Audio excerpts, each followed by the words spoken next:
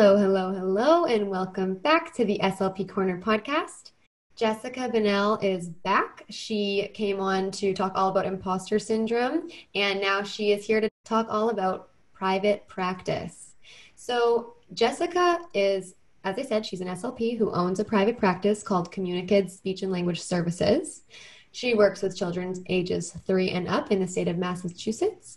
She provides evaluation, treatment, and parent coaching to help families learn how to support their child's development at home.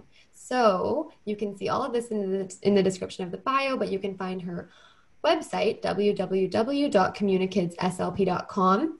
You can find her on Facebook or Instagram at communikids.slp. She also has an Instagram account at SpeechiesRUs, which is a little bit more tailored towards SLPs.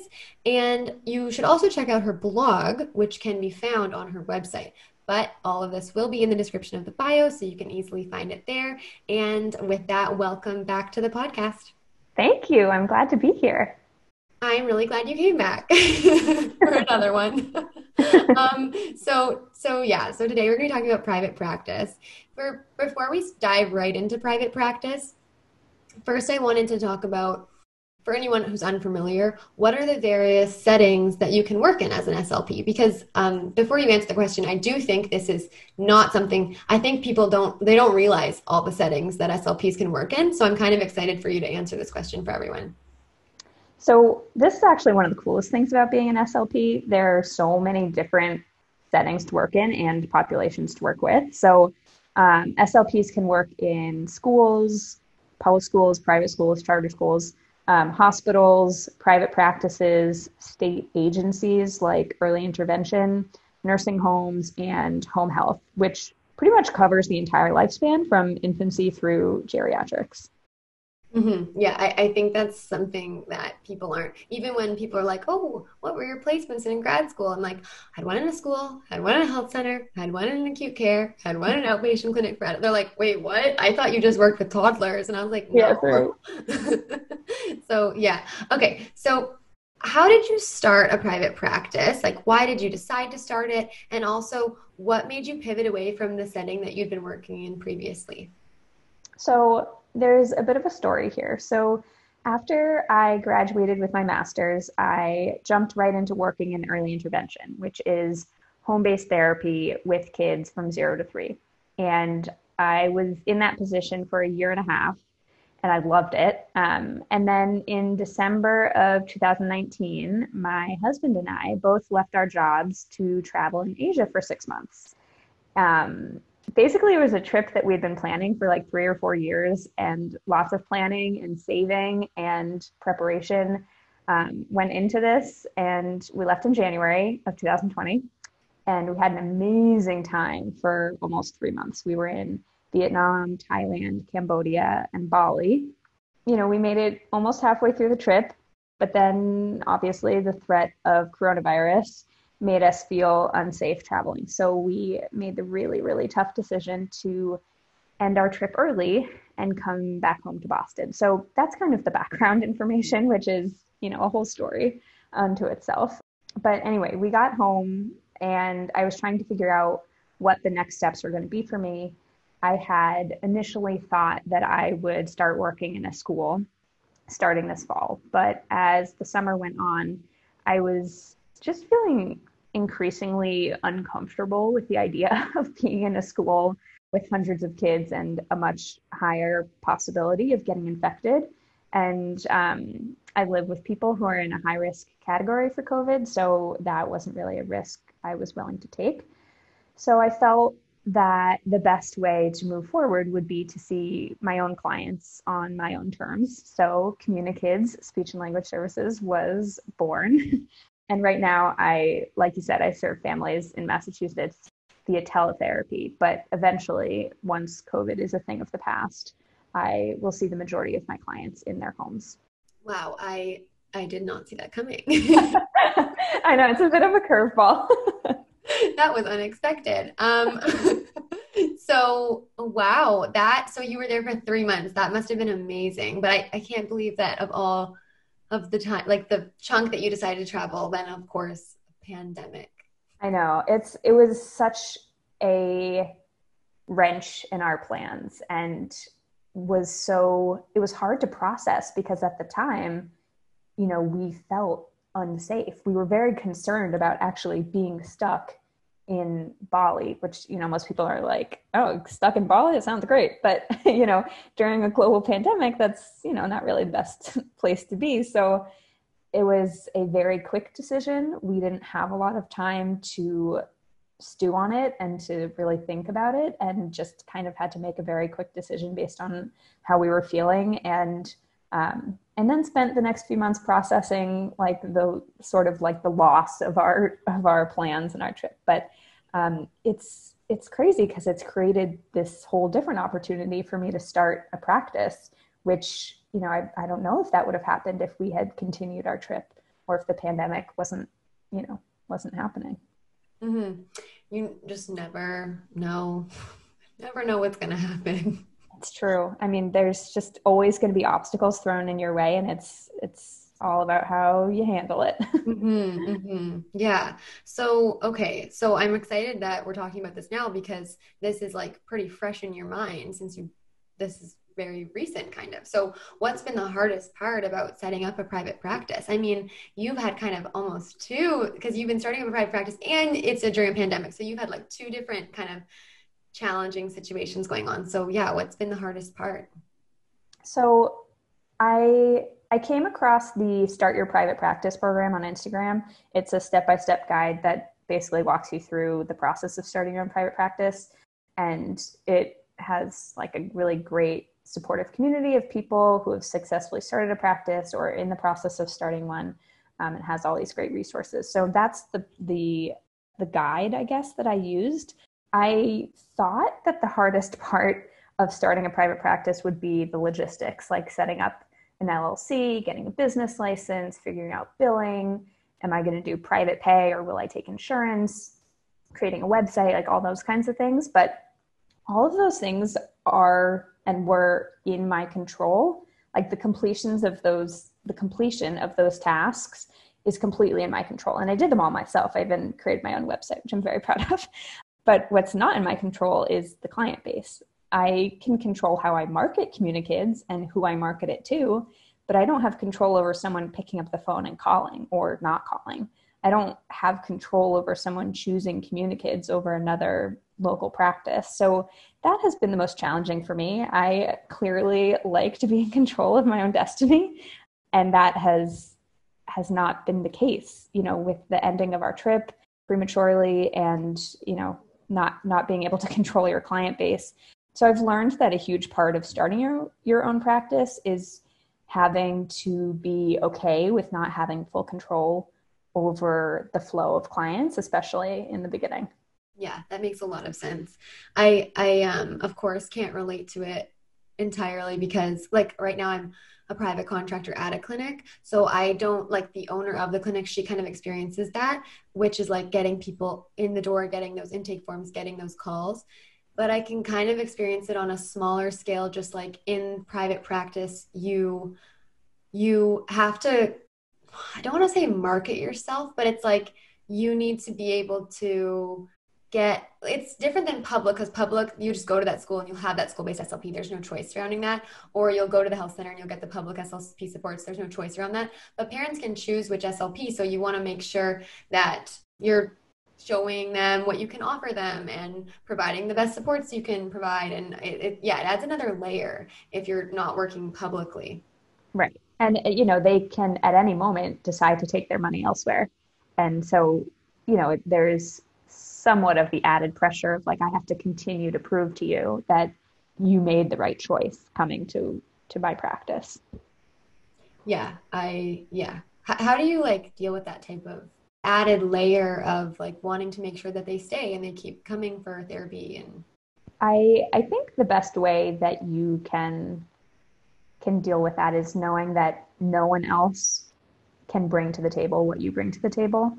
And whether it's your skill set and your particular knowledge about working with kids with autism or working with kids, with phonological processes and, issues around articulation, whatever it is. Or maybe it's like you connect really well with kids and you just, have this innate ability to make them feel comfortable and to get them laughing and playing and involved. And, and the therapy comes too, but that's what you bring to the table, or that you connect really well with the families and you're able to coach them through how to support their child at home. And that's a huge part of it. So, I just try to remember that I bring something to the table that no one else can bring.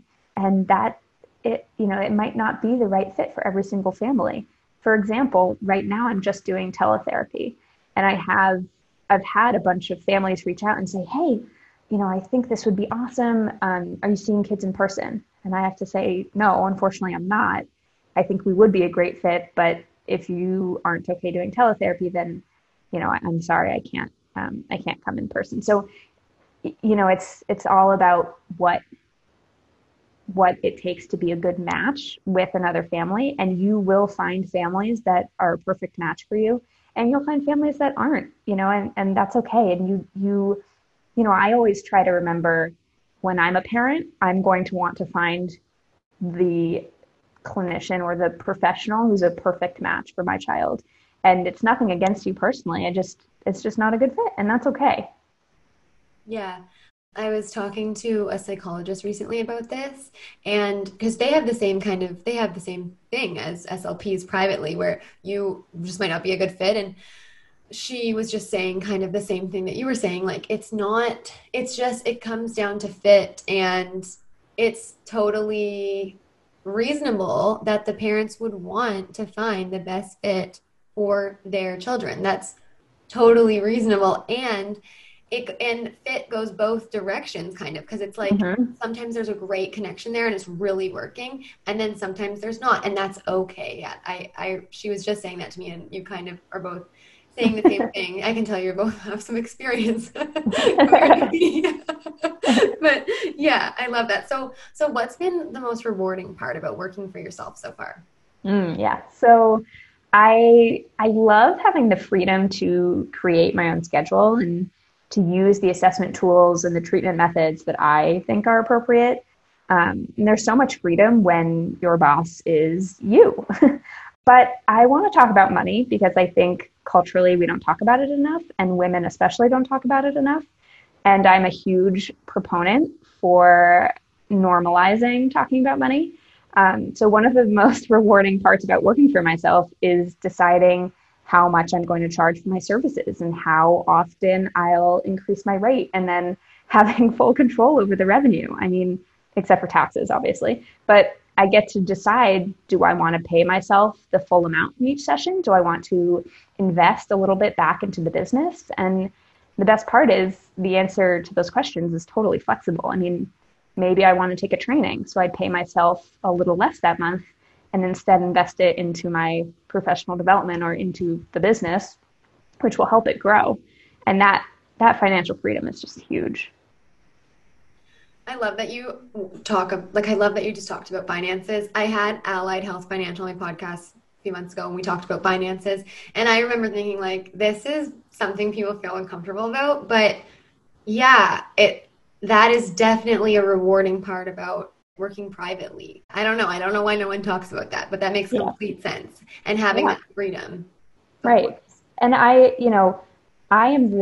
try to be really open about finances and money, especially to peers and colleagues. And if anyone has any questions about how much I charge, what my rate is for evaluations and for treatment, please feel free to reach out. I'm happy to start talking about this, because it's really hard to find out information about other people's salaries or rates or anything. And I think, we as employees have, well, I'm not an employee, I'm an owner now, but when I was an employee, you have the power to share that information amongst each other and then advocate for yourself to get a raise or to get a bonus or, whatever it is. And so I think sharing that information can be really powerful. And I know a lot of people are uncomfortable with that, but I'm not. So if you have any questions, please feel free to reach out, because I'm happy to answer any kinds of those questions.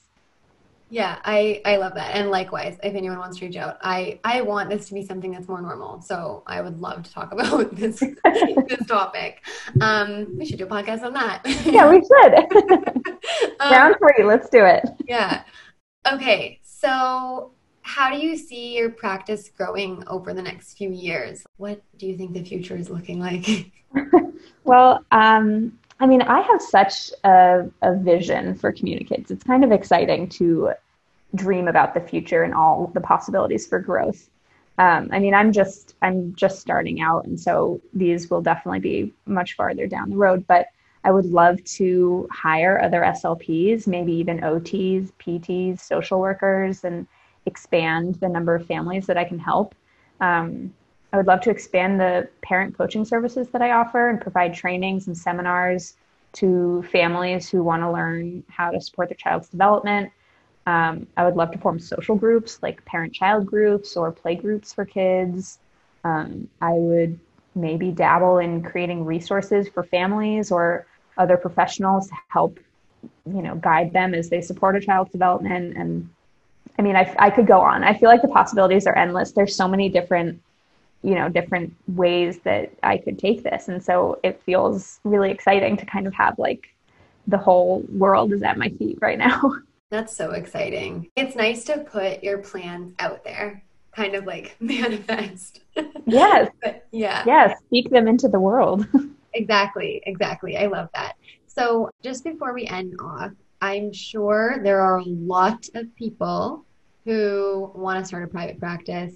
I know, like I said to you before we started recording, I want to eventually. I have no idea when that's going to happen, but I know that I want to stay. Right now I'm in someone else's private practice, but like one like year down the road, I'd love to do it. And I'm sure there's lots of people who want to do it. They might be kind of like, I don't know, overwhelmed, intimidated, not sure where to start. Do you have maybe something you learned that you think is really important, or do you have a piece of advice that you want to share, or just even a starting point, or what's something you want to leave everyone with?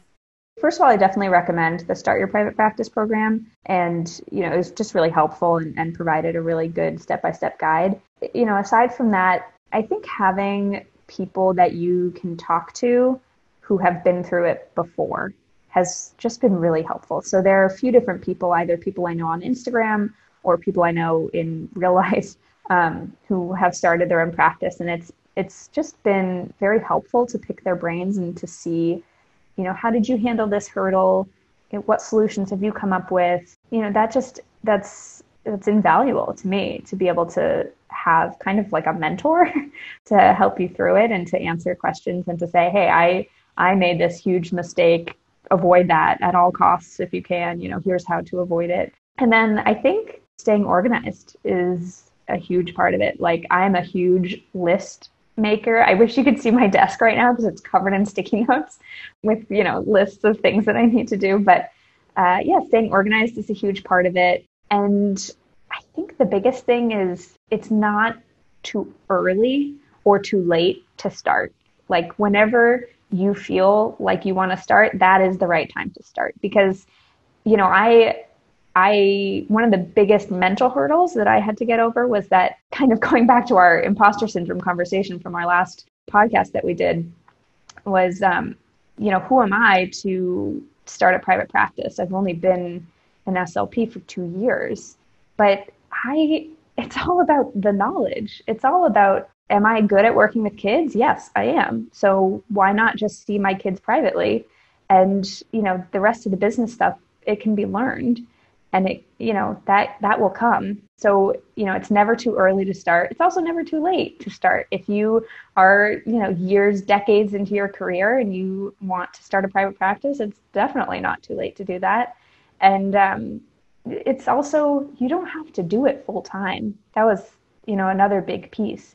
If you work part-time at a clinic, or even if you work full-time at a school and you just want to see, 2 kids or 3 kids, that can be your private practice too. It's so flexible and so malleable, and you can really make it fit to whatever your life needs in the moment. Thank you for your words of wisdom. I really like that you said it's not too early or late to start. I like that a lot. I've heard people say that it's not too early, but it's not too late. Like it's like both ways.